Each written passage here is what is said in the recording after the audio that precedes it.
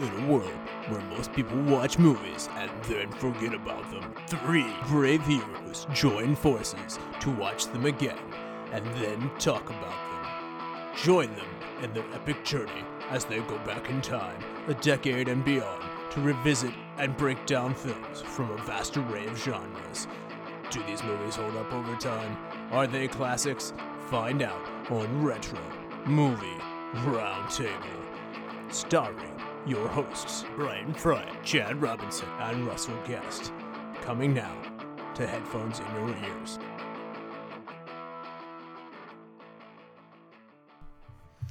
Hello, all you lords, ladies, and knights of the Retro Movie Roundtable. Welcome to the show where we watch movies and then talk about them. I am your host, Russell Guest, and joining me today is my good friend and co-host from right here in Pittsburgh, Chad Robinson. How are you doing, sir?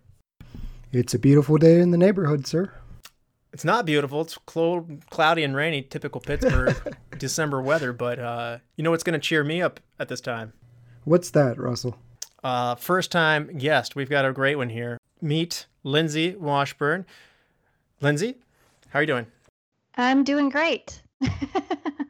So, Lindsay, tell people at home where you're from and like where we can find out more about you and your efforts. Well, I'm from Iowa, born and raised, Midwest gal, and I have a YouTube channel called Lindsay Washburn. That's Lindsay with an A. And I review movies and talk about my extensive VHS collection. All right, our kind of person. What was your first VHS out of curiosity? Like, what was the one that started it all? Oh my gosh, probably the pre-special edition Star Wars was probably the first time when I actively went out to search for a VHS tape. Oh, do you still have those? I have like 3 copies of each of them. Oh my goodness, those are worth so much now because that's the edits before George Lucas went nuts. Yes, and I mean you can pick them up pretty cheap if you find them at a secondhand store. They run around maybe $10-15, so you can still snap them up for just a little bit of money. So George Lucas hasn't snatched them all up and destroyed them all. No, he has not taken a hammer to every single copy of them yet. Well, Lindsay, what is the last movie that you saw just out of curiosity? I live in a small town, so I did go to the theater. I was the only one in the theater, so I was safe with all the COVID precautions going on. And I saw Fat Man, starring Mr. Mel Gibson and Walton Goggins, which is kind of like a dark comedy Christmas film. How was it? It was actually very fun and enjoyable. They don't take themselves very seriously. It's very B-movie grindhouse reminiscent, but it's a lot of fun. Yeah, that sounds. My head is not in what's been in theaters lately, so I'm admittedly diving more into older movies than ever before this year. So, Chad, what about you? What's your last movie? My last movie was Freaky with Vince Vaughn. It's also out in theaters right now. It's a Freaky Friday body swap, but with a serial killer. So almost like Freaky Friday meets the Child's Play franchise. It was interesting, and Vince Vaughn did a good job. I think he's on par with Jack Black of switching bodies with teenage girls and doing teenage girls things. Okay, that's high praise. A la Jumanji. Yep. Yeah. My last one was Pet Sematary from 2019. Actually, I believe this is one of the videos that you have reviewed on your channel there, Lindsay. Yes, I did a comparison between the original and the remake. Took several points from each and compared and contrasted and tried to figure out who did what better. Yes. Without giving too much away, I am solidly in your corner on that one. So if you're wondering which one of the ones I like better, you'll have to go check out Lindsay's video and then you'll figure it out. So, Chad, what movie are we doing today, sir? We are doing 1975's Jaws. That's right. Jaws stars Roy Scheider. I always thought it was Schneider, but it's just Roy Scheider. Robert Shaw, Richard Dreyfuss, Lorraine Gray. Its budgeted was about $9 million, but it made $193 million in the box office. Box Office Mojo even has it up at $260 million. I'm guessing this is subsequent re-releases that ups that number. Mm-hmm. It came in number 1 in the box office on that year, ahead of One Flew Over the Cuckoo's Nest. So it Check out that episode. I was going to say, so if you want to hear about One Flew Over the Cuckoo's Nest, we released an episode on that earlier this year. IMDb gives Jaws an 8.0. The Rotten Tomatoes critics give it 98%, and the audience score seems low on this, 90%. So for Jaws, it's nominated for 3 Academy Awards: Best Editing, Best Dramatic Score, and Best Sound. And it won those 3, and then it was nominated for Best Picture, where it lost to One Flew Over the Cuckoo's Nest, and which Spielberg resented heavily. So that was interesting. And then it won a Grammy Award and a BAFTA for John Williams' score as well. And AFI was kind to this as well. The 100 Years of Movies gives it, it's 48th when the first time AFI made their top 100 movies, and it was 57 when they came back and revisited 10 years later. That's quite a drop. AFI gives this the number 2 on the most thrilling movies of all time, and it gives it number 6 on film scores of all time. So the American Film Institute loves it. And the impact is, this was supposed to be one of those, this is a dead time of year. This comes out in the summer. It was supposed to come out on Christmas. And it ends up smashing the box office. It was a true blockbuster where people were waiting around the block to get in.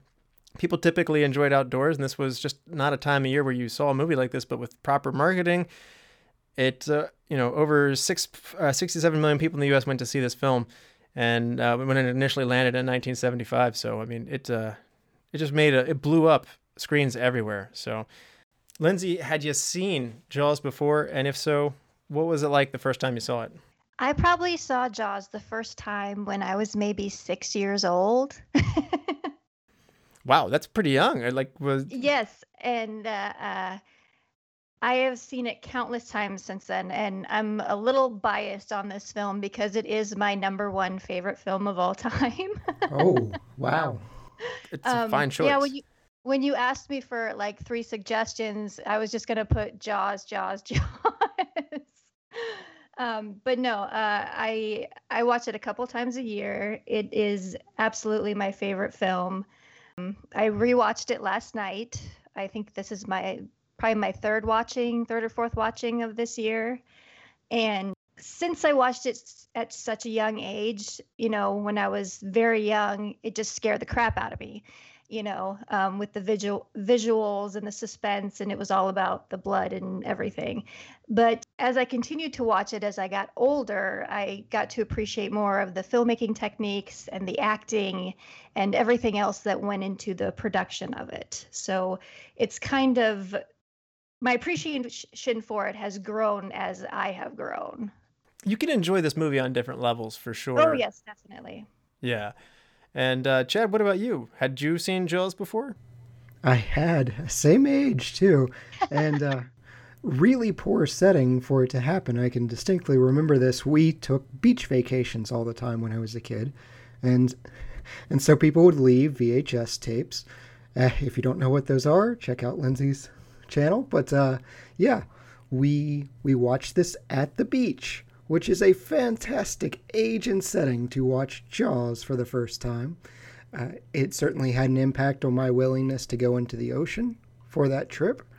But you know what? I still liked it, and I've caught it countless times since then. It's one of those movies, shows up on TV. If I change the channel and find it, yep, sitting down, watching Jaws. Guess that's what I'm doing for the evening.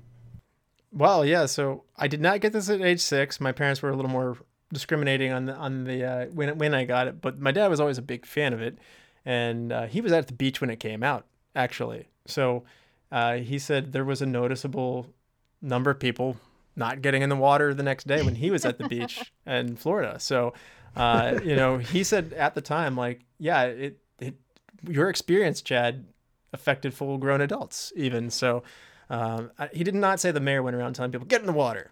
But I got this one more like around age 14. And I was hooked right away. And my mom got me Jaws 2, 3, and 4 subsequently. And those are not as good. Oh. No, they're not. It gets steadily worse. Still enjoyable, but in very, very different ways.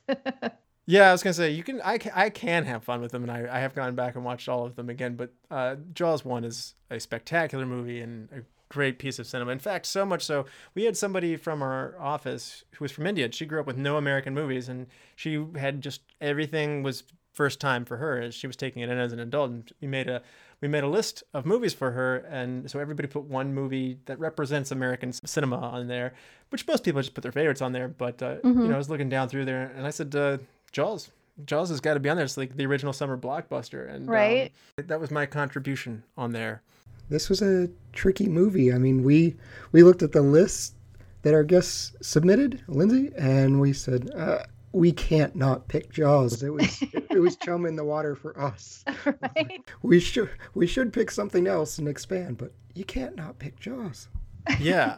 I don't know how you can be pushing 100 episodes and have it had not come up yet, but Well, I was very happy that you guys hadn't talked about it yet, because I haven't talked about it on my channel really yet. So I was very excited when you said we're doing Jaws.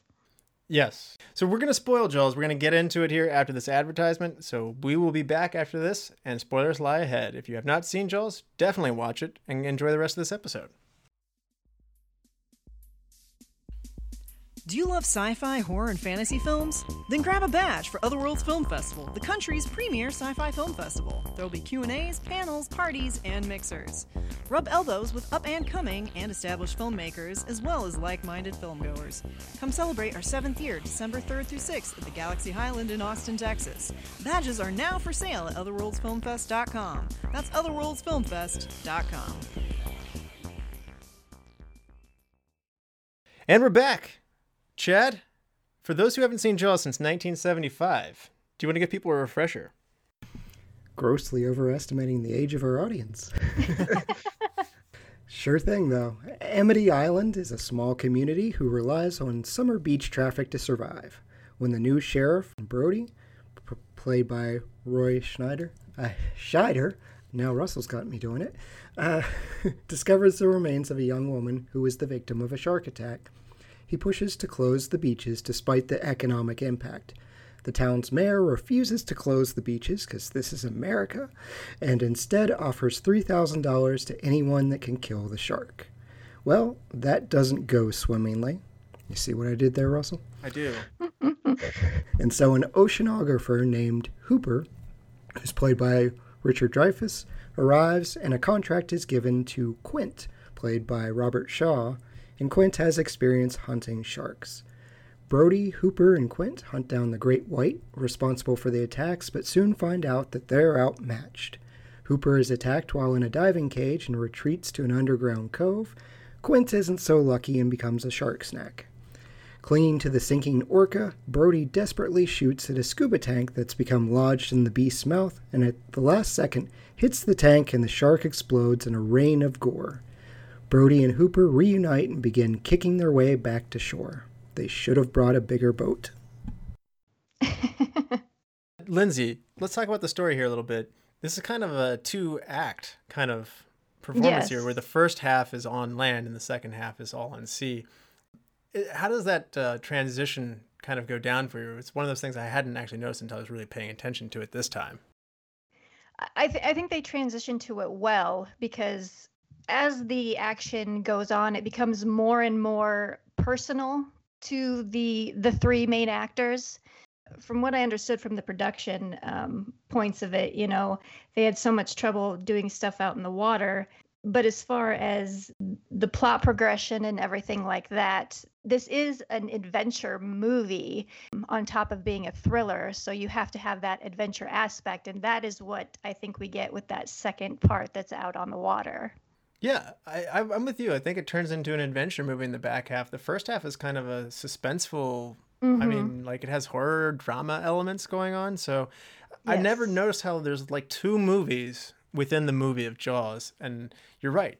Spielberg does a good job of turning the corner on that quite well. You know what? This starts how I request almost all of my horror movies to start. And I want to see nameless teenager die, and to exercise the power of whatever they're up against. And Jaws delivers it. And man, this is a movie where we're killing dogs, we're killing children.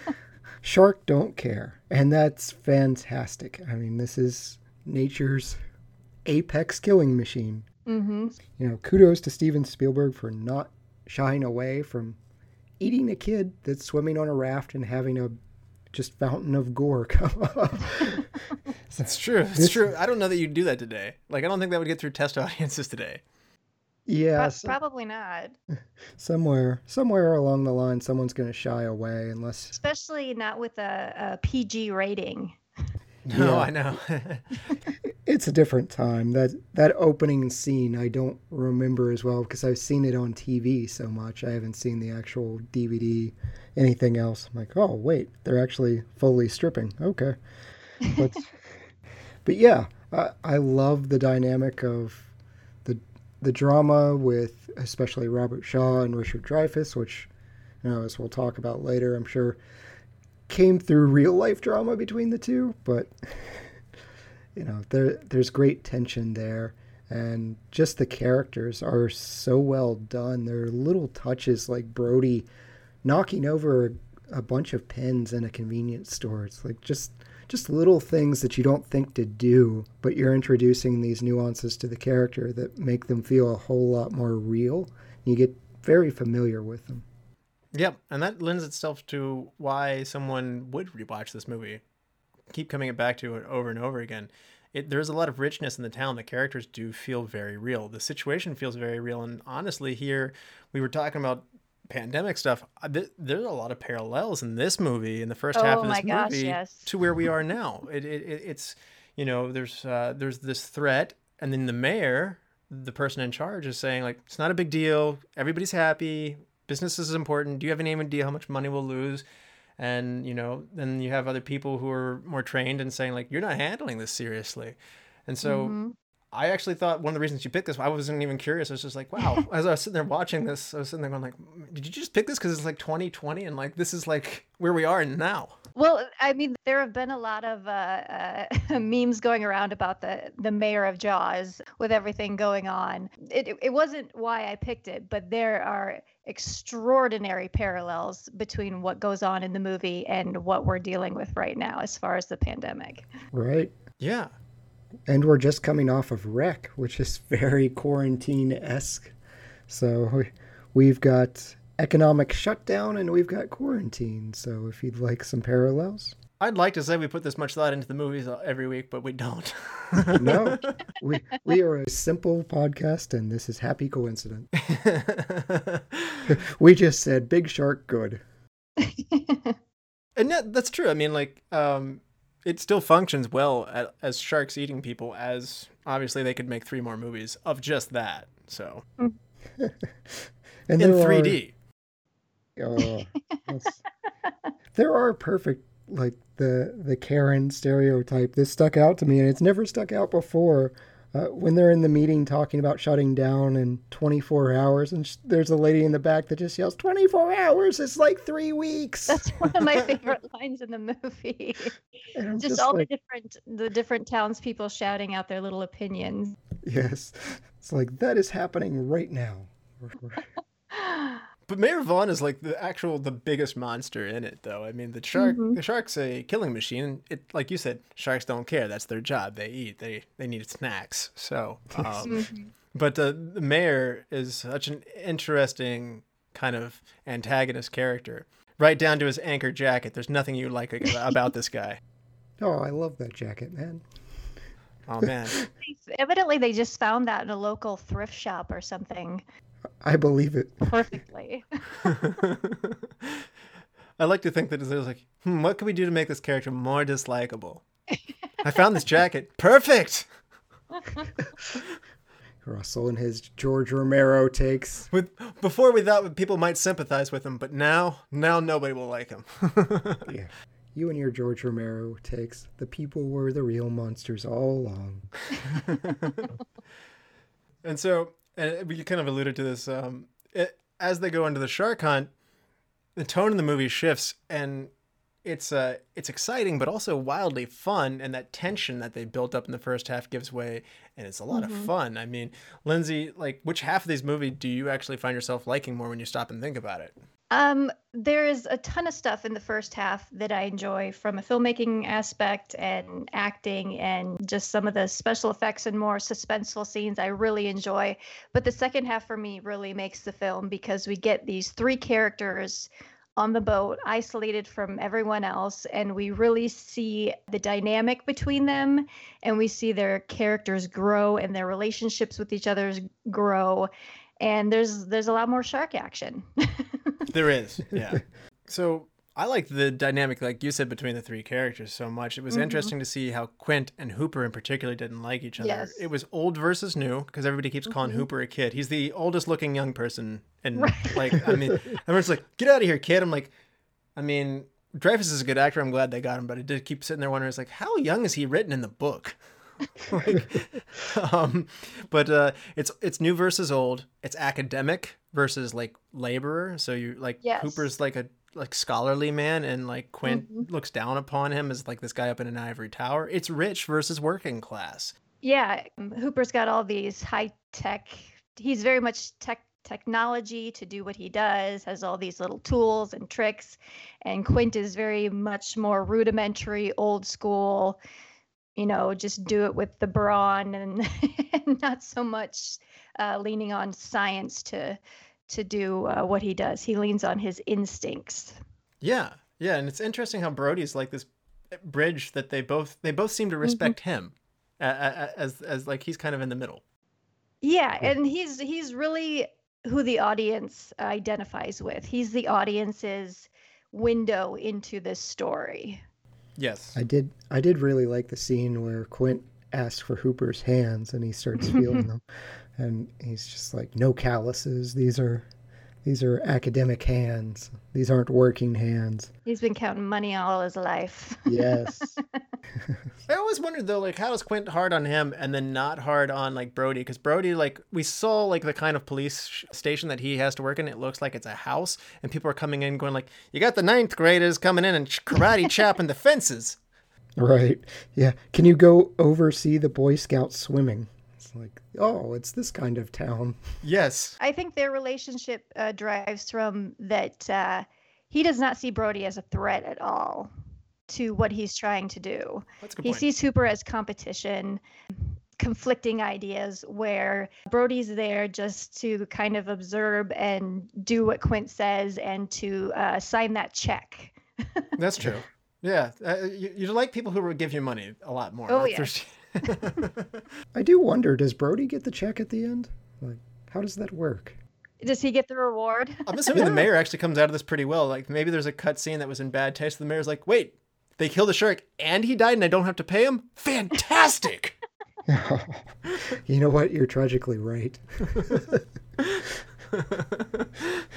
And then Brody's like, did you not hear what I said? They died. No, yeah, it's terrible. It's terrible.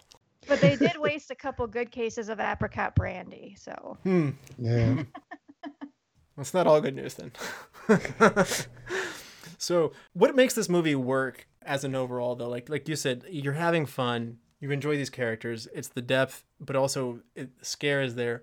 What is it that's working here? Is it the story, or is it more of how Spielberg is putting this thing together? Lindsay, what's the magic recipe that doesn't seem to be reduplicable? No, I mean, they had so many production issues with this film. And I think a majority of the success of this film is due to those production issues that they faced. I mean, with the shark breaking down over and over and over again. So they had to come up with these ways to show that the shark was there without actually showing the shark. Because, like, the original plan was to show the shark from the beginning. And I think that would have completely ruined all the suspense and everything leading up to that final act. And the fact that they were still writing the script as they were shooting it. And Spielberg has always said that it's the most collaborative script writing that he's ever done, because, I mean, Roy Scheider contributed, Robert Shaw contributed, especially with specific scenes. So I think this was just kind of a comedy of errors that resulted in just a near perfect film. I think you're right. Believable threat and strategic use of what you do and do not see, I think, are big parts of this. And good acting, too. Very good acting. Yeah. By chance, had either one of you looked up? There's a book that goes with this. Have you guys either dove into the source material on this at all? I have not. I have read the book. It was quite a while ago. I do know some of the major changes that were made. Well, the first big one is that Hooper dies, and that he's also having an affair with Brody's wife because they had known each other previously. And then there was also the mafia was involved with some of the dealings going on the island, and were entangled with the mayor, and that is why there was so much pressure to keep the beaches open, was because they had this mob influence behind it. Yeah. And Spielberg actually said, and you're 100% right about all of that, Lindsay. Like, Spielberg said that when he read the novel, he didn't enjoy it very much, and he found himself rooting for the shark because Right? all of the characters were so unlikable. Very unlikable. Even Brody was unlikable. Like, his wife cheats on him because, like, there's a drifting apart between the two of them. They argue all the time, and it's like, it's not like this, like, Spielberg repaints that family dynamic to make you like him. And so nobody in the novel is likable. I'm not saying don't read Peter Benchley's novel, but you're going to get a very different experience if that's something you do. Spielberg even went as far to say is, don't read this. Like, there's no point in reading it. So Yeah, I did. That was his advice to the actors. Like, I don't know how common that is. Talking about great acting, though, Lindsay, what do you think about this great cast as a whole? I think especially the three main leads were impeccably cast, and I don't think any of them were the original choices, except for maybe Hooper, because I think they went through probably 7 to 8 different choices for Quint, and then a few different choices for Brody. Originally, Charlton Heston wanted to play Brody at one point, but Spielberg very much wanted to go with, no big, huge actors. But I think the casting of Robert Shaw as Quint is the big one that really, really made the film. Get your fins off me, you darn dirty sharks.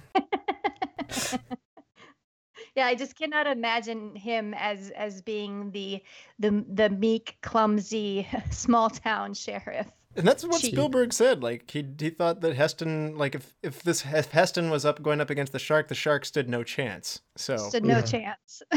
Well, even Roy Scheider, the same thought of, he comes off the French Connection. He's like, hey, he's kind of a tough guy, and that I don't know that he's going to work. I feel like he was looking for Rick Moranis and just wasn't on the radar at the time. Yeah, but in a biography, Spielberg revealed that Robert Duvall had encouraged him to make the movie, and in returning, Spielberg offered Duvall the role of Brody as well. So Robert Duvall is another one of those people. As Lindsay mentioned, a number of people get kicked around for this one, but Spielberg told him he was too young. I feel like Robert Duvall always looks old, so I find that hard to believe. I still love Richard Dreyfuss's. He refused the part initially, and then he sees an early screening of another movie he did, and he's like, oh my goodness, I'm not going to get any work ever again if this... So he immediately calls Spielberg, and it's like, you know what, never mind, I'll take the part. Please give me this role. I would like a career, please. One of my favorite stories Roy Scheider talks about was he gets slapped in one of these scenes when Mrs. Kenter, the boy whose son gets eaten on the raft, and she finds out that the police knew that there had been a first victim and they didn't close down the beaches, and so she's mad and she slaps him. And Roy Scheider had to do 17 takes of getting slapped. He said it was the most painful acting job of his career. Yeah. Jeffrey Voorhees was the kid. Yes. Alex Kenter. There's a fun story about that. If I'm not mistaken, the boy who plays Jason Voorhees is... Jeffrey Voorhees. Jason is a very different franchise. Right, sorry. Yes. Jeffrey Voorhees ends up owning a restaurant, and Yes. the woman who plays Mrs. Kenter walks into that restaurant and orders the Alex Kenter sandwich, and she said that I played his mother in a movie, and somebody went back in the kitchen, and he came out and said, I own the restaurant, and I played... And so the two reconnected decades later in this restaurant, and I think that's a really fun little small world kind of story. Yeah. Yeah, Because she was just a local actress that they found to play that role, and she did wonderfully. Yep. And But even up to 9 days before the start of production, Quint nor Hooper had been cast. And that's amazing to me that you can get it so right and be that up against it. So procrastinators, rejoice. You can get away with that, I guess. It was a very different time. The woman that played Christy, Susan Backlany, she got the part by sending nude pictures of herself to the crew. Like, that's an audition, I guess. Well, and she also had a couple pluses going for her. I mean, because they obviously needed someone very attractive, but they also needed someone who could do the physicality of the role. And she was an animal trainer and stunt woman and was also, willing to get naked on screen. And so they could, they wouldn't have to use a stunt double. They could have the actual stunt woman actress having those, reactions in the water as the stunts are happening. And so she had everything they were looking for. Yeah. Mm-hmm. So you were also mentioning that Quint had several different iterations as well. Lee Marvin was the director, was director Steven Spielberg's first choice, I should say, and for the role of Quint. And he had several reservations about using big name actors, and Marvin thanked him and replied that he would rather go fishing than work on this movie. So, I mean, this seems like a painful movie to turn down. But it's one of those things where all the cast members even said, like, we didn't know we were making a classic movie. Like, they thought this was going to be kind of schlocky. It's amazing that you could think that while doing this. So, well, and also as the shoot got longer and the budget exploded, I'm sure their doubts grew and grew. Yes. And so Spielberg wanted Sterling Hayden for the role of Quint, but Hayden was, wanted for Internal Revenue Service unpaid tax issues. But ironically, in diving into Robert Shaw, they got into some of that anyway, where he had to be flown to Canada because days off. Yeah, on his days off, because if he spent too many days in the United States, the tax problems would kind of come into. I guess Hollywood actors don't like to pay their taxes. Looking at you, Wesley Snipes and Nicolas Cage. Emma Watson. Oof. Yeah, he didn't make any money from this. It all went to the IRS. Yeah. Yes, and he doesn't live a lot longer after this anyway. So. No, it was like 3 or 4 years after it came out that he passed away. But he was such a phenomenal actor. I mean, the producers had previously worked with him on The Sting, where he did. I love that movie. That's another great, great film. And he's great at playing the villain and playing that antagonistic type of personality. And I mean, he comes from an infamous and very storied career in the theater. But just the way that he comes from that long line of drunken English Shakespearean actors. And he was drunken. Yes, he was. I like the story of him saying, "I wish I could stop drinking," and Richard Dreyfuss just grabbing the drink and tossing it in the ocean, and him getting insanely ticked off. Oh my gosh. Yes. Why is the rum gone? Right? That did mess up a lot of the shooting, though. Like, he called Spielberg and apologized. USS Indianapolis story, he did it, I guess, hammered and called that night to apologize, and then did the performance that made it into the film after asking for a second chance.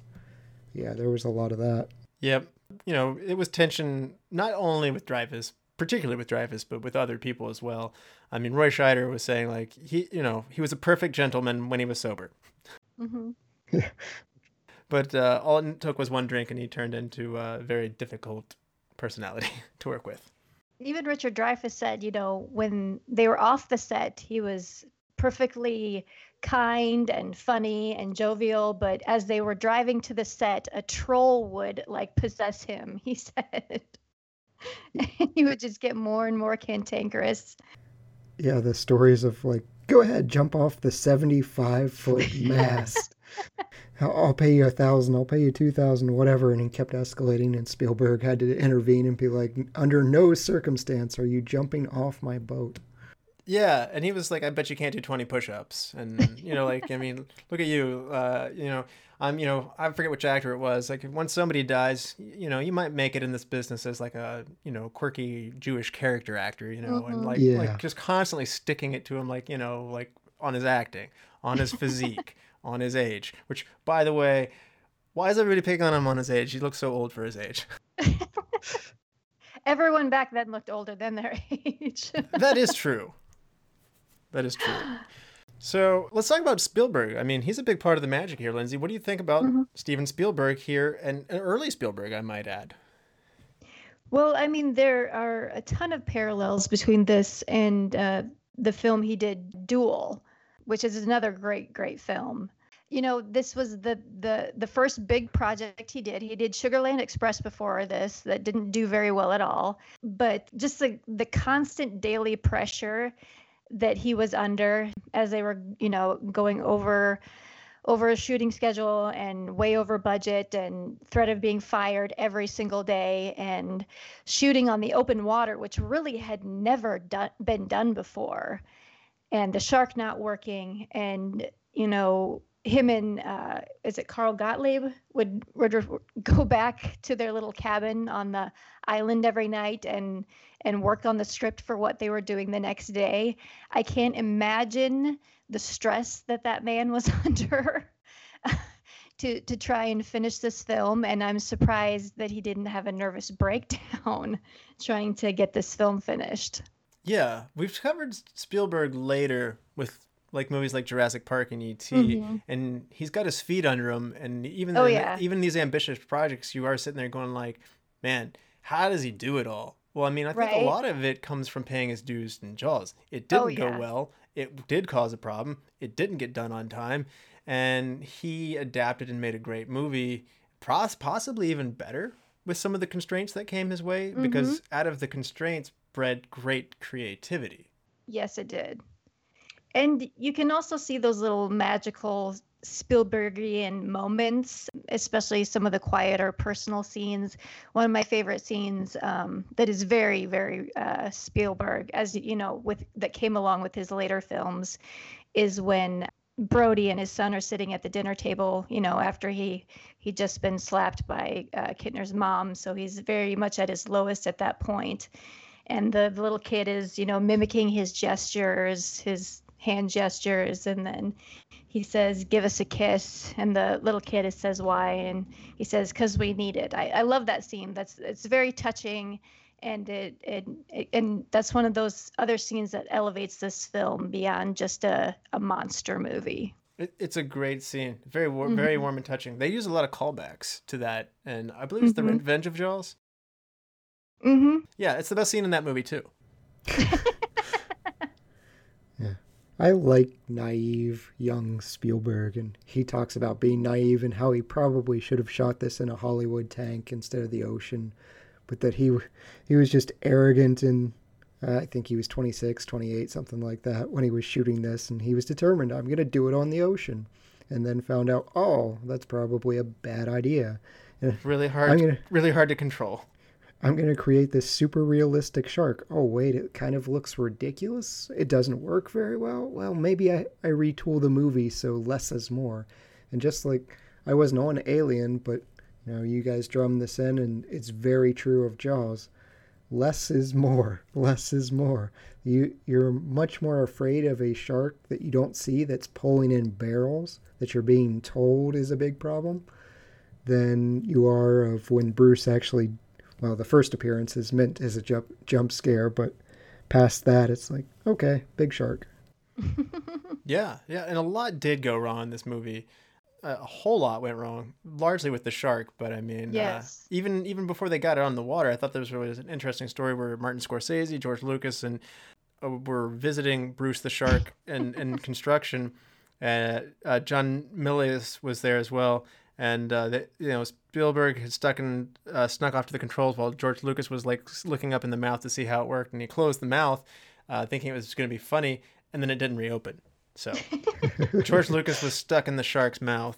He got out eventually, but but then like they thought they broke it, so then they all like ran out of like the machine shop, like Like, that's a pretty funny thing for the director to be doing. Like, I think I broke it. We need to leave. We need to leave now. That was the inspiration for the space slug in Empire Strikes Back. I'm completely making that up. I have no idea.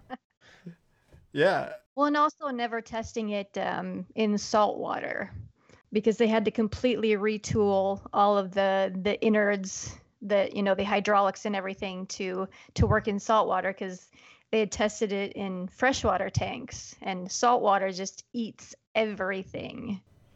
Yeah. Yes. Yeah. I still love that he named it Bruce after his lawyer.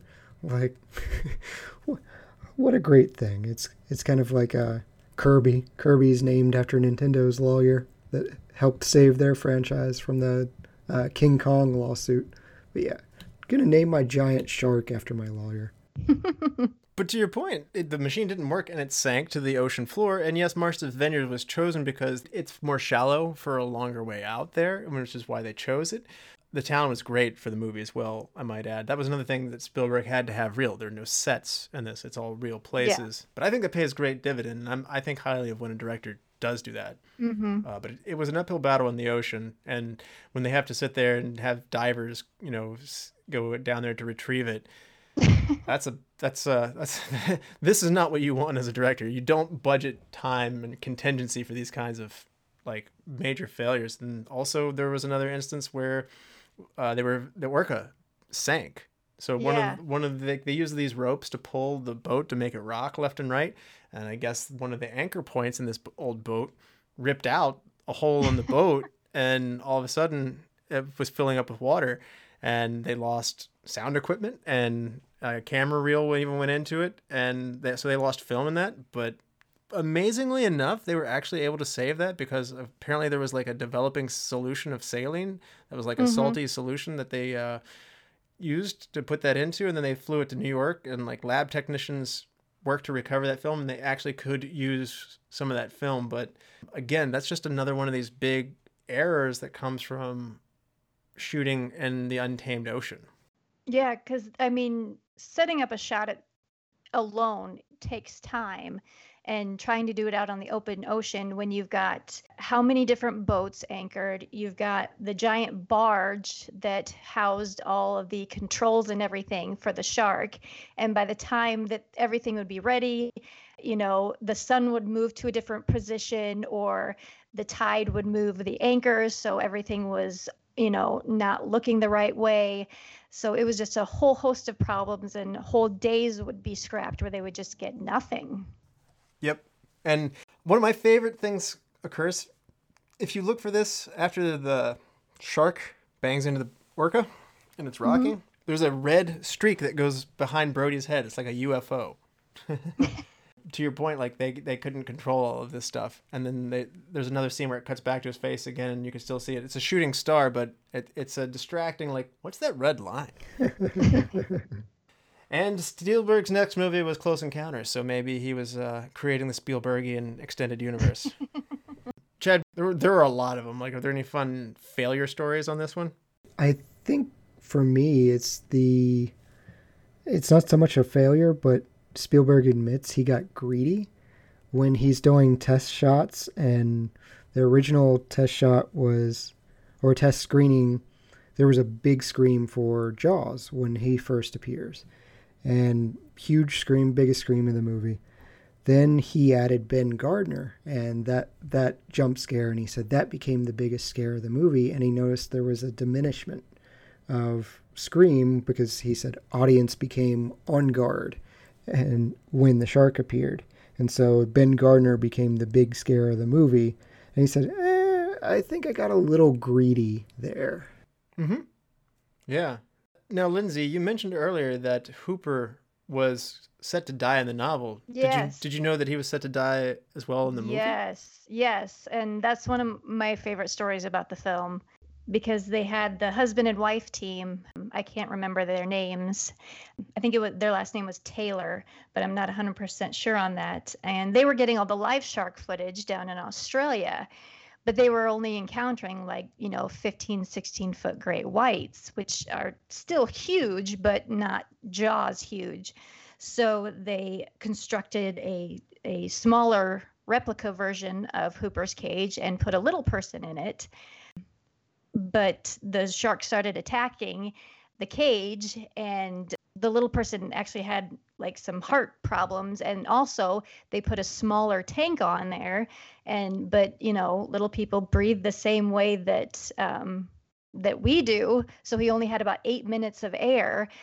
So they pulled him out of the cage, and then this 16-foot great white gets hung up on the cage, and they get this spectacular live shark footage of this great white just caught up in the cage and destroying it and flipping around on top of it.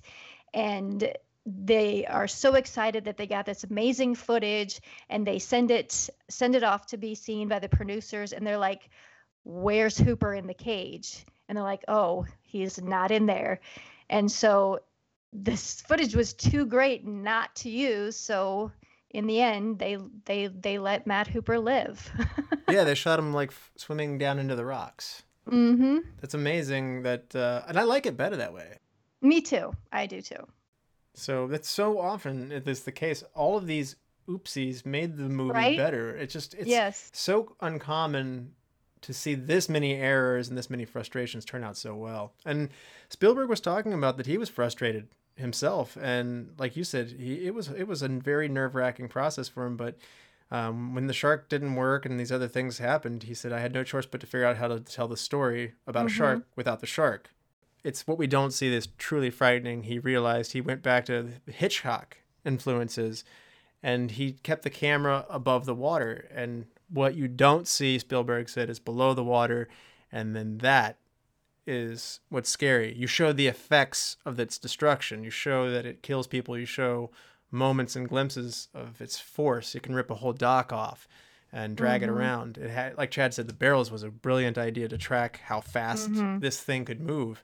And that was the result of not having a good machine shark, which, by the way, when it does show up, it's bad. Like, they move so well in the movie that you don't notice it when you're watching the movie. But if you look on Google for a picture of the shark, it's pretty rough. Yeah, no, there is great credit to the editing in this film, because you don't see the shark. It seems like you see a lot of the shark, especially towards the end, but you really don't. Especially those close-up shots and underwater shots, they only last a few seconds, and they intersplice it with actual shark footage. So they did a really good job with editing, so that you don't see a lot of the seams of Bruce that much. No, and Spielberg was smart. He made cuts, like hard cuts, like not like fade transitions, pan out, zooms. It made it easier to cut. So like when a scene ends, it's somewhat abrupt, but that's really helpful for in editing. Yes. Well, to your point, Russell, Spielberg tried to leave. He got vetoed. The studio would not release him from his contract. He tried to go and do another movie. The studio said, "Nope, you are stuck, sir." He said that Jaws, the success that he had on Jaws, set up him and his career path to go the rest of the way. So another one of those mistakes that ended up being a total blessing. But digressing to his Hitchcockian influences, when you see that scene in the beach where everybody's fleeing the water after the Kittner kid is eaten, I mean, the panic of everybody leaving that low camera angle reminded me of The Birds and the panic of the crowds. Oh, yes. And another Hitchcock influence is when Brody's face is just horrified after Alex Kittner is attacked. And the film zooms very slowly in on Brody's face, but the background zooms away way faster. And that's very indicative of like what they had done in Vertigo, when Jimmy Stewart's hanging off the roof edge. And I love that shot. It's just it shows such a, oh my God.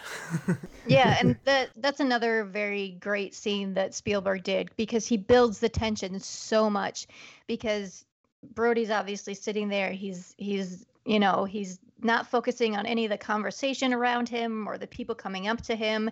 He's focused out on the people on the water, and people keep getting into his way and interrupting him. And then you hear a girl screaming, but she's just messing around with her boyfriend, and the tension builds up so much. And then, the boy gets killed, and you get that pull zoom, and it just is like, boom, it just takes the air completely out of him. And that's just an iconic shot. I mean, I think most people associate that kind of shot with this film. Yeah. Yeah. And I mean, even regular non-action shots are really masterfully staged and framed.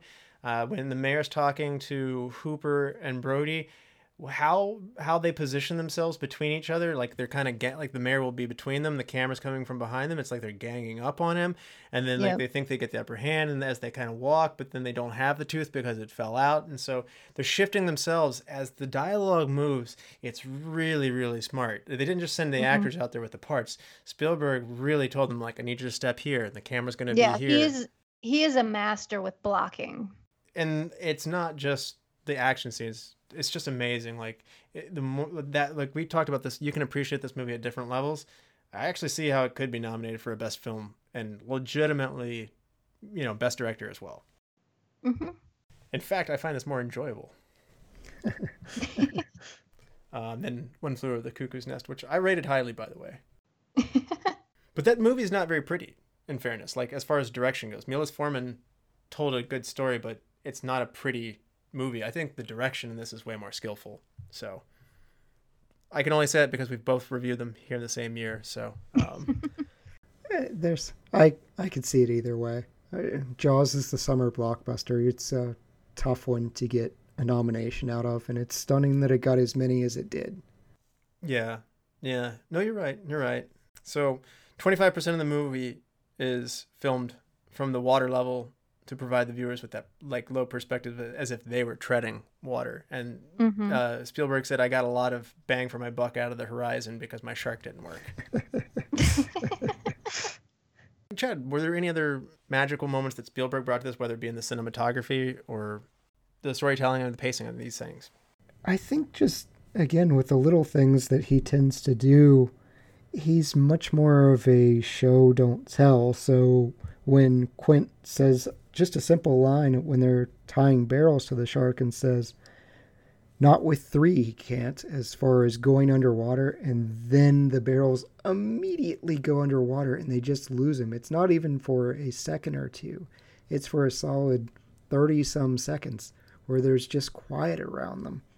And he just constantly does things. You mentioned the dock ripping. These little right moments that you just get correct show so much power, and you could say, yeah, this beast can do X and Y and it could swallow whatever, but he's showing us what it can do, even if it's as subtle as a fast moving barrel or 300 pounds or something like that. So it's like 900 some odd pounds that are tied to him that he's just dragging under the water with nothing. He takes a chunk out of the boat. And Mythbusters actually did a bunch of these experiments later on. They're like, yeah, a lot of this, as far as the Great White was concerned, was actually correct. Yeah, I think the only one that they debunked was the huge explosion with the air tank. They said it could explode, but not to the measure that they show in the film. Yeah, it wouldn't work. Yeah, that's I still prefer the giant blow up there. The author from the book, who I just read a second ago, I'm trying to find it. Peter Benchley? Yeah. Peter Benchley was on the set and was upset by what Spielberg was doing with his book there at the end, and he didn't like the blowing up of the shark, and he had to get removed from the set and stuff like that. So he said blowing up the shark is unrealistic. And to your point, Lindsay, yes, it is unrealistic, but it's awesome. It's so awesome. And it's so gratifying. It was very strange, though. In the book, the shark has just taken enough harpoon damage and it bleeds out as it's like the dorsal fin is coming at Brody, and then it just like putters out and dies. Which it's good, but I mean that's nowhere near as good as. Yes, it's not as good as like the shark blowing up. This was a decade prior, but I really felt like it was Legend of Zelda music that played as soon as the shark was blown up. It sounded like something directly from that. I'd love to see if that influenced Nintendo at all. But like John Williams, are you influencing? Yeah. Lindsay, what did you think about where they chose to shoot this movie in Martha's Vineyard? I think the setting perfect. You know, it had that small island feel where everybody knows everybody and everyone is in everybody's business. A place where, you know, the bureaucracy could pull these kind of strings, and it's just kind of the way it's always been done. And you've got, you know, the salty sea captains. I especially love that dock scene where all the different fishermen are showing up to go out to try and catch the shark, and you get all these different kinds of characters.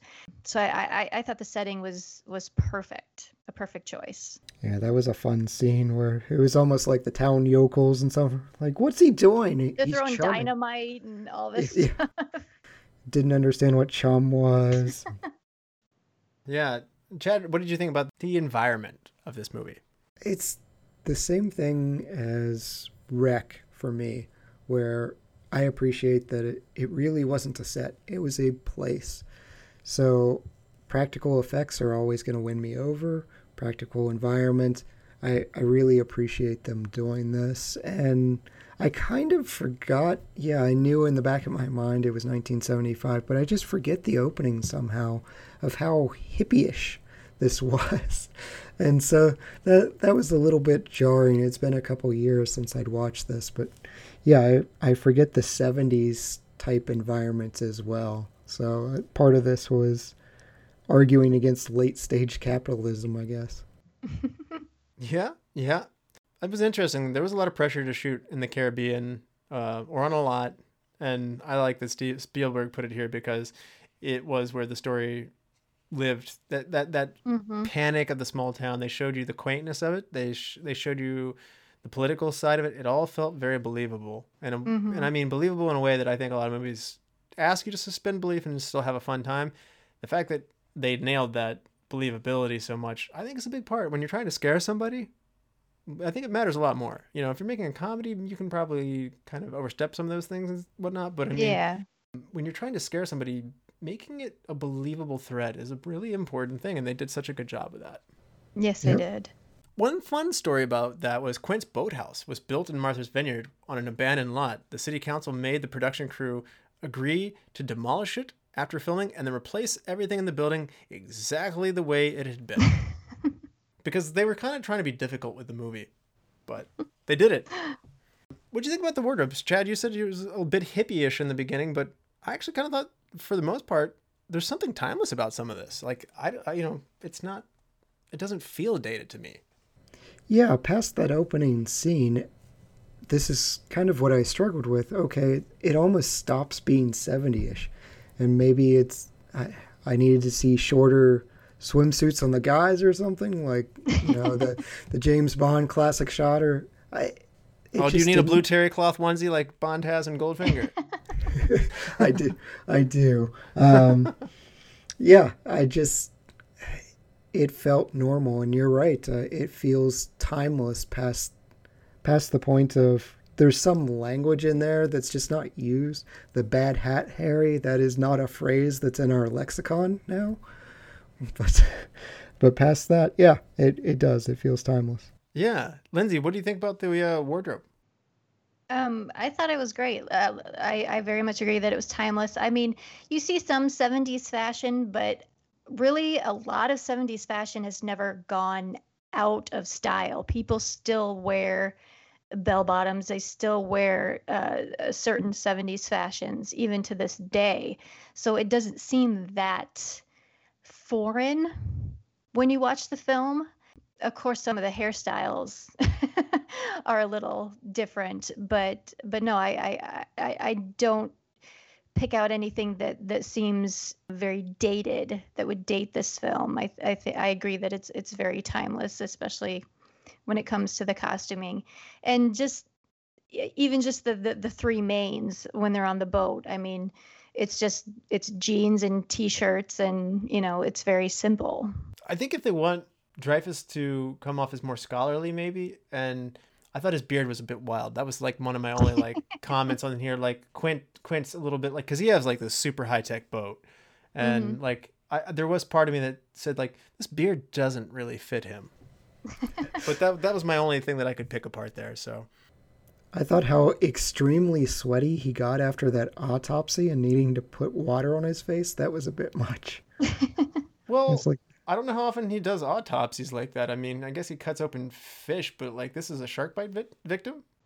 And I love his reaction when they pull out this small box. He was probably expecting like them to pull out, a stretcher or something like that, and they pull out this tiny box, and he's like, "That's it? That's all that's left?" Also, keep in mind he got mad too because they said that this was a boat that hit the body, and like he's mad because he sees a cover up occurring. So Yeah. I mean, there's anger building in him too. So I actually kind of like Dreyfuss's whole performance on that scene. So now we talked a lot about special effects already, but are there any other like moments or ambiance or any other interesting things we haven't gotten to because it's a very effects laden movie? Chad, do you want to start this one off?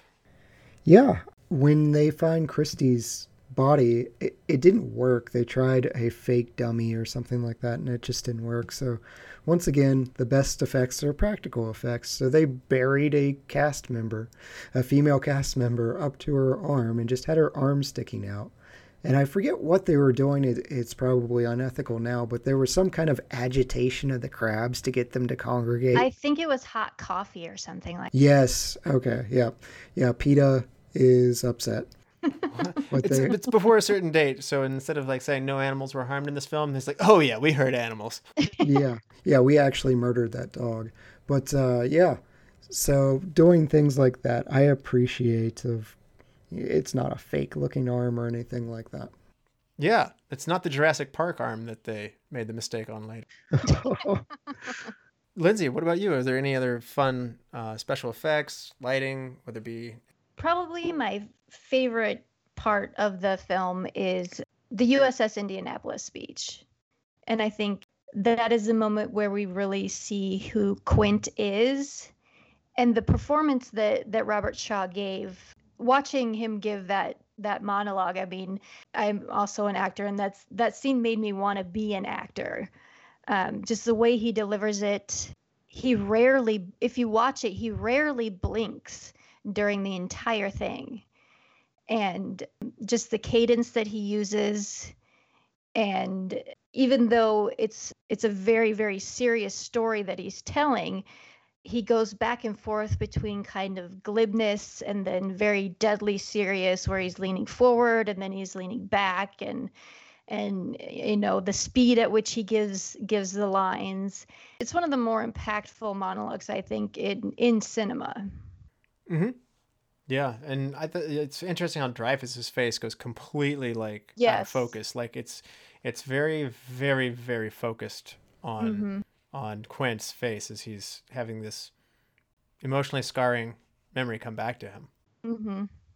And it explains so much about his character because, when they go to his shanty, he's a shark hunter. It's like his mission in life is to kill sharks because of this incident that happened to him. And Jaws is the Moby Dick to his Captain Ahab, It's like his final match. If he can get this shark, then he will finally have vindication for that experience that he went through. It's funny that you mentioned Moby Dick and Whale because we almost didn't get Spielberg, which would have been, I think, tragic. This movie wouldn't probably be anything without him. But the original director was going to be Dick Richards, but he was fired after a meeting with producers and studio executives where he said the opening shot would have a camera coming out of the water to show the town and then the whale. And and then like the producers were agitated with him anyway, but they're like, did you say whale? Like, we're not making Moby Dick here. And so and then it's like they fired him and said, we're getting somebody who knows the difference in a whale and a shark, which luckily, I don't know if it was ever mentioned, but I guess they asked Spielberg, it's like, okay, this looks great. Do you know the difference in a whale and a shark? I do. Yes. All right. Job's yours. You're hired. Well, they wanted Quint actually watching Moby Dick, but Gregory Peck wouldn't give up the rights because he hated his performance in it. That's right. Now, sometimes we get a little bit stalled out on soundtrack, but this one is an amazing score. Lindsay, what do you think about John Williams' score for Jaws? It's great. I mean, the simplicity of, that just da dun da dun. And that also becomes another signifier for the shark. You know, when you're not seeing the shark, you hear that music and it just brings in this sense of dread, like, oh no, the shark is here. And also, you know, when they're out on the sea, you get this kind of more action adventure part of the score when they're chasing him down after they've shot him with the barrels. But anyone, even people who have not seen this movie know that da da da da. They know what that means. They know what it is. They've heard it before. That riff is amazing. The score's so much, even though beyond that, like I popped in the whole score and listened to the whole thing, and I was amazed at how good all the other stuff was too. Mm-hmm. Yes. Spielberg is playing the clarinet on one of those. I did not know that. Yeah. I actually think this is one of the failures of Spielberg because he didn't appreciate Williams. When Williams brought this score to him, he laughed at him and said, "That's cute, John. Where's the real soundtrack?" And that's just a huge miss on Spielberg's part. And I think obviously he appreciates it now. Mm-hmm. But I remember hearing that as a kid and it just immediately sunk into me. So I don't understand how Spielberg missed that one. It's probably the most menacing riff that I can think of. I mean, maybe Michael Myers John Carpenter's Halloween. That like, but this might even be more chilling than that. Imperial March. Also John Williams, but yeah, I was gonna say John Williams as well, but John Williams and Spielberg work together again so much over the future. It's a formula that works. The two have it. They have it. They know what they're doing there. So, but later in the movie, though, as you mentioned, as the movie shifts into an adventure, I was amazed at how much exuberant and lively like music there was. It was like an old pirate movie with swashbuckling or something like that, and it was really lively. And I even sit there and go like, I'm starting to see why AFI calls this score the number 6 score, because it's so much more than that part that is infamous and we all know. Yes. With that build up and that crescendo, but on the other hand, it's solid all the way through, and that's pretty cool. So, yeah, you get that flighty, almost Hans Zimmer-esque score. You know, Lindsay mentioned the barrels, and there's just this racing woodwinds that comes in and just conjures up that action and adventure. It makes you so much more scared. It is mysterious and menacing, and those scenes like when Hooper's about to jump into the water to check out Ben Gardner's boat and stuff like that, you feel very uneasy. Yes, it's good lighting. Yes, it's you're jumping in possibly shark-infected waters. That's dumb. But I mean, it really comes to, you milk it for everything that it's got by that score. They had so many of those. Just the individual shots of people floating, which is just a benign shot. But given the context and the tension of this movie, when you're cutting to person in raft, a lady on like an inflatable, kids surfing, dog swimming, and just panning back and forth, it's almost like Paranormal Activity where you're scanning the rooms. You're waiting for something bad to happen to someone, and it's just a benign picture. But with John Williams, it's so much more. Yes. All right. Do you guys want to hand out some awards? Love to. All right. MVP, Lindsay. I'd say the MVP for me is Robert Shaw. Just his performance is incredible. It's flawless, in my opinion. Great pick. Yep. That Indianapolis scene is amazing. Oh my gosh. And even his first speech when we first meet him, you know, where he's got the nails down the chalkboard, you know, we know right away who this person is by what he says and the way that the town reacts to him. I think y'all know what to do. Y'all know me. He needed a Dos Equis because at that point he's the most interesting person on the island. Yeah. So, Chad, MVP. Steven Spielberg for me. His inexperience caused a ton of problems, but it also allowed him to show his genius and his creativity, his casting, his direction for the less is more. I think if Bruce is more visible, you wind up with Deep Blue Sea. Yeah. I'm with you on this one. Spielberg, I mean, Spielberg is he's on my Mount Rushmores of directors. I love him. I like how he talks about the enthusiasm of his movies and his vision and his ability to bring something through in every aspect of the movie. And in a way, this is his first real big masterpiece. And I have not seen Duel, though, to Lindsay's point, though. So I guess he could have. Very, very good movie. Yeah. But he does it every top to bottom here. So, yep. And he's channeling another guy I like a lot, which is Hitchcock in this. And I mean, best supporting actor, Lindsay. I would say Roy Scheider. Another one of my favorite moments in the movie. I mean, you see his character arc throughout the film. I mean, he's escaped from New York, being a cop there because of all the crime and everything. He thinks he's coming to this quiet, quaint little town where he just has to focus on these small town issues of people parking in front of people's businesses and the town karate class kids chopping down the fences. He thought those were going to be his biggest problems, you know. And he's a little clumsy. He's a little unsure of himself. He just wants some peace. And one of my favorite parts that's so subtle with him is during the Scar comparison scene, where Brody and Quint are sharing their, very deep scars from sharks and things like that. And it pans over to him and he just kind of lifts up his shirt and looks at what it's probably an appendix scar. It was, yeah. Yes, and he just puts it down because he's still so unsure of himself and doesn't feel up to snuff. But by the end of the film, he's the hero. Yeah, and he's very likable too. Mm-hmm. I mean, yeah, you have to like him to make this movie work. And boy, between Spielberg's framing of him and his performance, very likable character. Yes, he is. Chad, best supporting. For all the reasons Lindsay picked him as MVP, I think it has to be Robert Shaw as Quint. For me, he's just a mesmerizing character. He really embodies this old, curmudgeon-y fisherman who's just out for that one last big catch. He lives for the danger. So, yeah, Robert Shaw. Yep. I like Robert Shaw as well. And you guys have covered so much, and I'm just going to throw one thing we haven't talked about. I like the character of Quint realizing that he's out of his element, and he looks over to Hooper before they give the cage the thing, and he's gained respect for Hooper through that process. Yes. And he then says, so Hooper, what do these high-tech things do?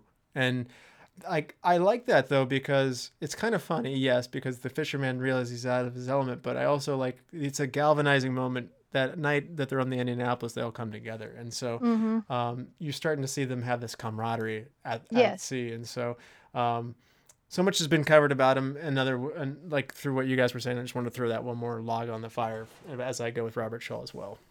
Hidden gem, Lindsay.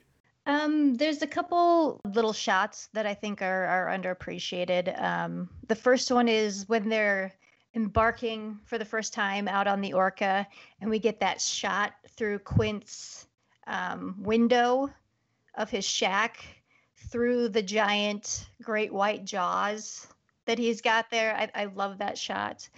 And also when the boat is sinking and Quint finally realizes, his methods are not working, and we hear a little bit of the ditty of Farewell and Adieu to Fair Spanish Ladies. We kind of hear that kind of peter off softly, and he looks over and he grabs and he sees the life jackets, and then he throws one to Brody and one to Hooper, but not one to himself, because of course he said he'd never put on a life jacket again. Oh yeah. You know what? I remember thinking it's like they only had 2 life jackets, but yeah, you're right. That's a really good thing to point out. I'm glad you called that out. Yeah. I never noticed that. Chad, hidden gem. Susan Backlany, who played Christy. She's the first shark victim. And it's just incredible reading about what she was put through. It was like three days of essentially trying to drown her. She had 2 300-pound weights on each side of her that people would pull, and they wouldn't tell her when they were going to pull her, so it would look realistic that she's panicking. And then her screams, we mentioned she's a stunt woman, but how they got the screams and the drowning effect was they essentially waterboarded her. Yes, poor woman. They tilted her head up next to a microphone and poured water down it so she would sound like she was drowning. So kudos to Susan Backlany for everything that she contributed to this movie. Her screams in the beginning, if they don't work, if they seem too fakey, could wind up going the B movie route, but she really put the terror into it. Yeah, that opening scene is amazingly done because it sets the tone for the whole film, and it's just seeing her being dragged around by something we don't know what is just terrifying. Yeah. So my hidden gem's gonna be the TV newsman on the beach. This is Peter Benchley, the author of the book. A grossly inferior book from what it sounds like, but it's still the author of the book, and that's a fun thing to do to stick him in the movie. Oh, yeah. Recast, Lindsay, this is a great cast, but if you have to, and you have to, who are you recasting and who are you putting in their place? This was a question I really struggled with, and I don't think I could replace anybody, especially the main three, because they worked so well together. Yeah, I take the cop out and I go down the cast list sometimes. I would probably maybe the guy that's chasing after Chrissy, because he's kind of a doofus. Yeah, that's a great call. You know, I mean, kudos to him for being a drunk idiot because it probably saved his life. But I don't know. The way he kind of is just kind of an idiot and a little douchey when he's talking to Brody on the beach always bothered me a little bit. Not because it was poorly performed, but he was just kind of a douchey character. Yeah, yeah. I mean, if it wasn't for the anchor jacket and Mayor Vaughn, I mean, we would probably hate him more. Right? Lindsay does not like his face. Yeah, it's very punchable. Very punchable. Chad, recast if you had to. I don't think I'm going to do it, but I kind of want to see Norm Macdonald in the Robert Shaw role. Like as Quentin. I feel like that would be interesting, but not, for a serious casting, Lee Farrow's Mrs. Kittner, I actually felt like she was the weak point. I felt like the smack that got in the movie was too light for, hey, you knew about a shark. So you would have kept shooting more slap scenes. I would have left in a much harder one, yeah. And as far as recasting, I think I would have gone with someone a little younger looking. So at this time, she would have been about 26. You could play it up maybe a little more, but Kirstie Alley. Okay. Yeah. Yep. And I'm going to go... I regret my decision now that you've said all this wonderful stuff about her, but I chose Susan Backline. It's difficult to recast anybody in this, but we play the game to play the game. I'm putting Karen Allen in there at the beginning. Okay. Because I think we would like her very much at the fire scene, and like we would be instantly magnetized to her and be like, oh, she's going to be our protagonist. And then turns out she will not be. She's Drew Barrymore in Scream. Yeah, exactly. So she's not the big name that she would later go on to be. At this point, she's 24 years old, but I think that's probably about the right age. So yeah, I'm looking for more misdirection of just like, oh, this is a big character. And she has this, I'm a fan of hers, so, but she just has this magnetic quality that would make you really shocked when she's drowning later, so, or being eaten. Both. Best shot, Lindsay. I think the best shot is the pull zoom shot for me. Yeah. Because it's so dynamic and it's so iconic for this movie, and it just shows the realization on his face of what he has just seen happen in front of him. That's mine as well. It's called the jealous shot. Mm-hmm. And it's hard not to pick it because it's just so amazing. It's forward zoom and reverse tracking is apparently how they accomplish this, but it's disorienting and it definitely has a frightening feel to it. Chad, is this yours as well, or are you going in another direction? It's not. I'm such a simple man. But I like the opening shot with the tracking through the seaweed as the theme plays. I feel like nowadays we would get that entirely CGI, and I just miss moments like this. Yeah. One you see a lot, and nobody mentioned it, was when Brody's chumming the water and the shark surfaces over his shoulder there. Yeah. Mm-hmm. The framing on that's really nice. Best scene, Lindsay. It's the USS Indianapolis speech for me. And I've already said my reasons why, but I think that's really where the three characters gain a lot of respect for each other and understanding for each other, and I also think it elevates the film quite a bit. Yes, it does. Chad, what about you? Show me the way to go home. I'm tired and I want to go to bed.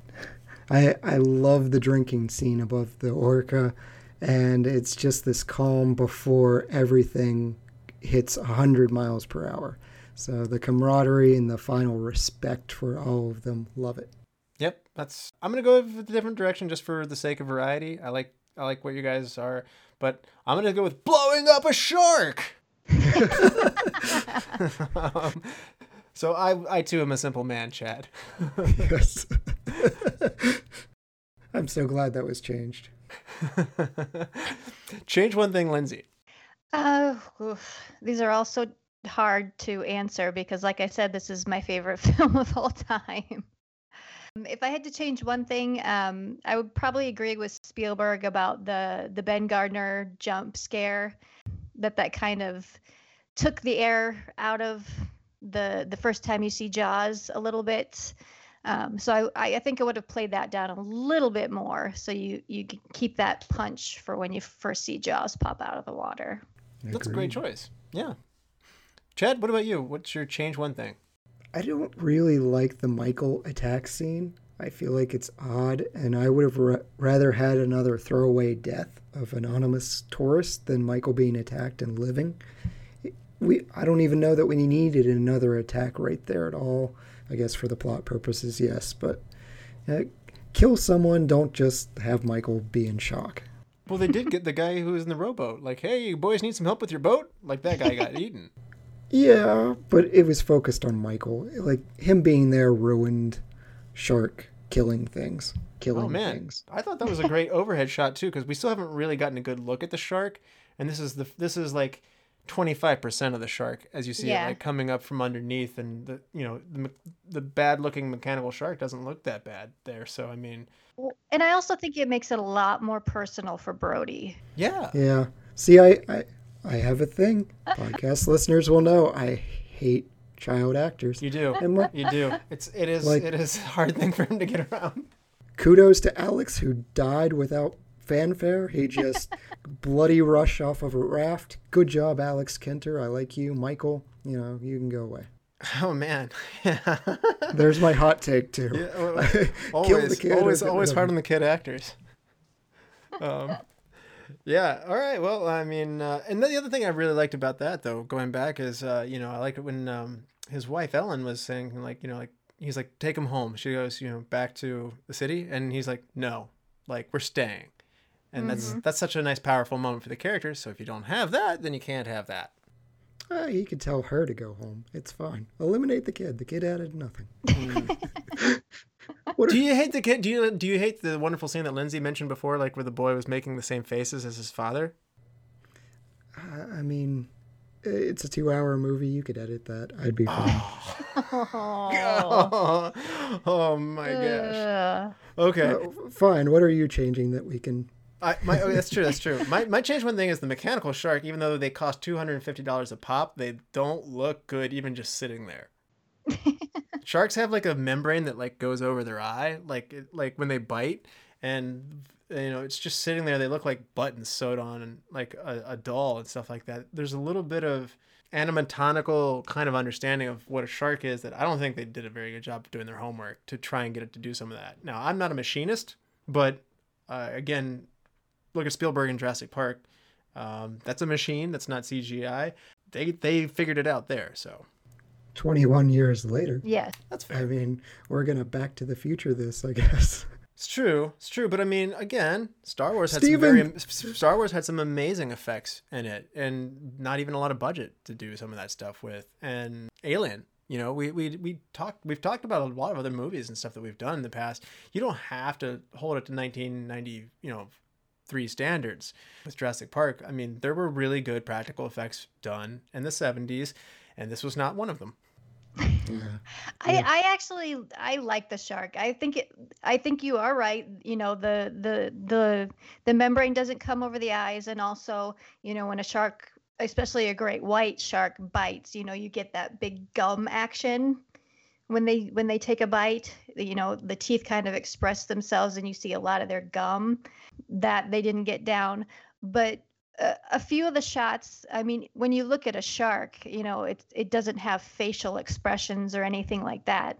Like he says in his speech, it looks like it doesn't even seem to be living.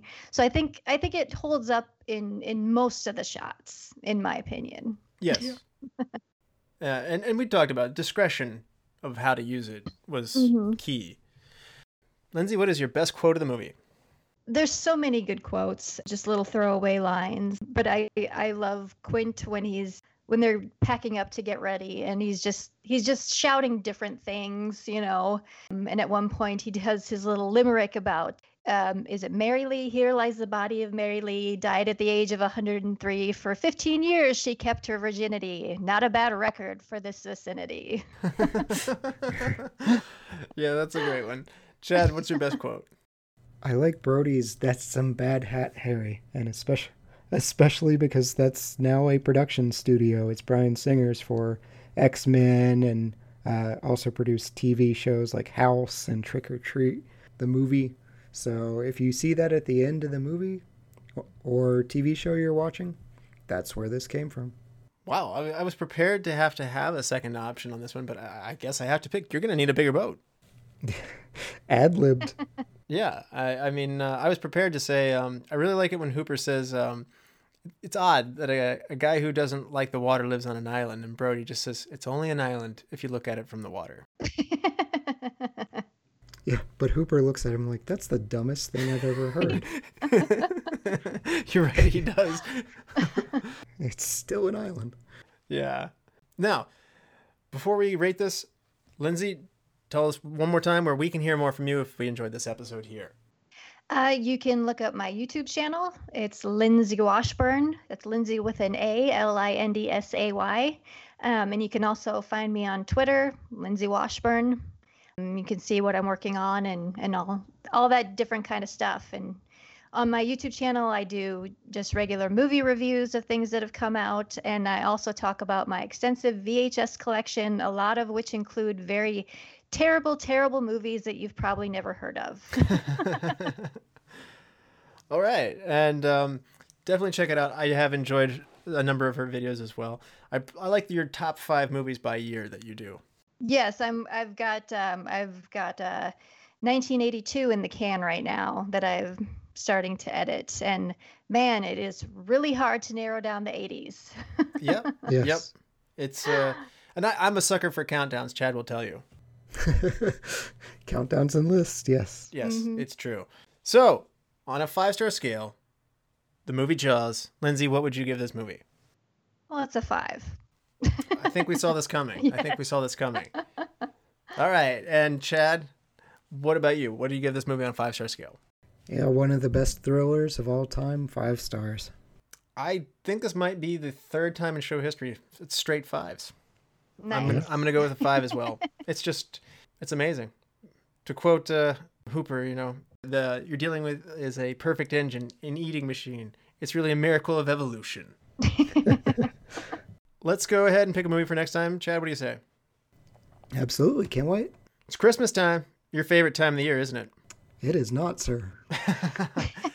All right. Well, we're going to try and make it that way with some of these wonderful Christmas movies. So option number 1, Disney's A Christmas Carol from 2009. A foul-tempered, misogynistic miser is shown the error of his ways in a single night through visits of a number of spirits, some kindly and jolly, and some not so much. Bah, humbug. Yeah, okay. I'm guessing we're not going to get that one selected from you then. Option 2, The Nightmare Before Christmas from 1993. Jack Skellington's King of Halloween Town discovers Christmastown, but his attempts to bring Christmas to his home causes confusion. Option 3, Miracle on 34th Street from 1947. When a nice old man who claims to be Santa Claus is institutionalized as being insane, a young lawyer decides to defend him, arguing in the court that he's the real thing. Ah, that's a tough one for someone that hates Christmas movies. No, it's the obvious choice. Nightmare Before Christmas. Watch it every year with my daughter. Love it. All right. We will do The Nightmare Before Christmas when we come back. And Lindsay, thank you so much for coming on the show. You're a wonderful guest. Oh, Absolutely. no problem. Thank you very much for having me. It was a good time. Absolutely. Yes, and to all the lords, ladies, and knights of the Retro Movie Roundtable, we invite you to reach out to us. We want to hear from you. So subscribe, rate, and review to us on iTunes, Spotify, Stitcher, Google Play, wherever you get your podcast. Give us a like on Facebook, follow us on Twitter at @movie_retro, and email us at retromovieroundtable@yahoo.com. And we have a Patreon page if should you want to contribute to the show. As always, thank you for listening. Be good to each other, and watch more movies. Chad? No, what you've done is taken God's oldest killing machine and given it will and desire. What you've done is knocked us all the way to the bottom of the food chain. It's not a great leap forward in my book.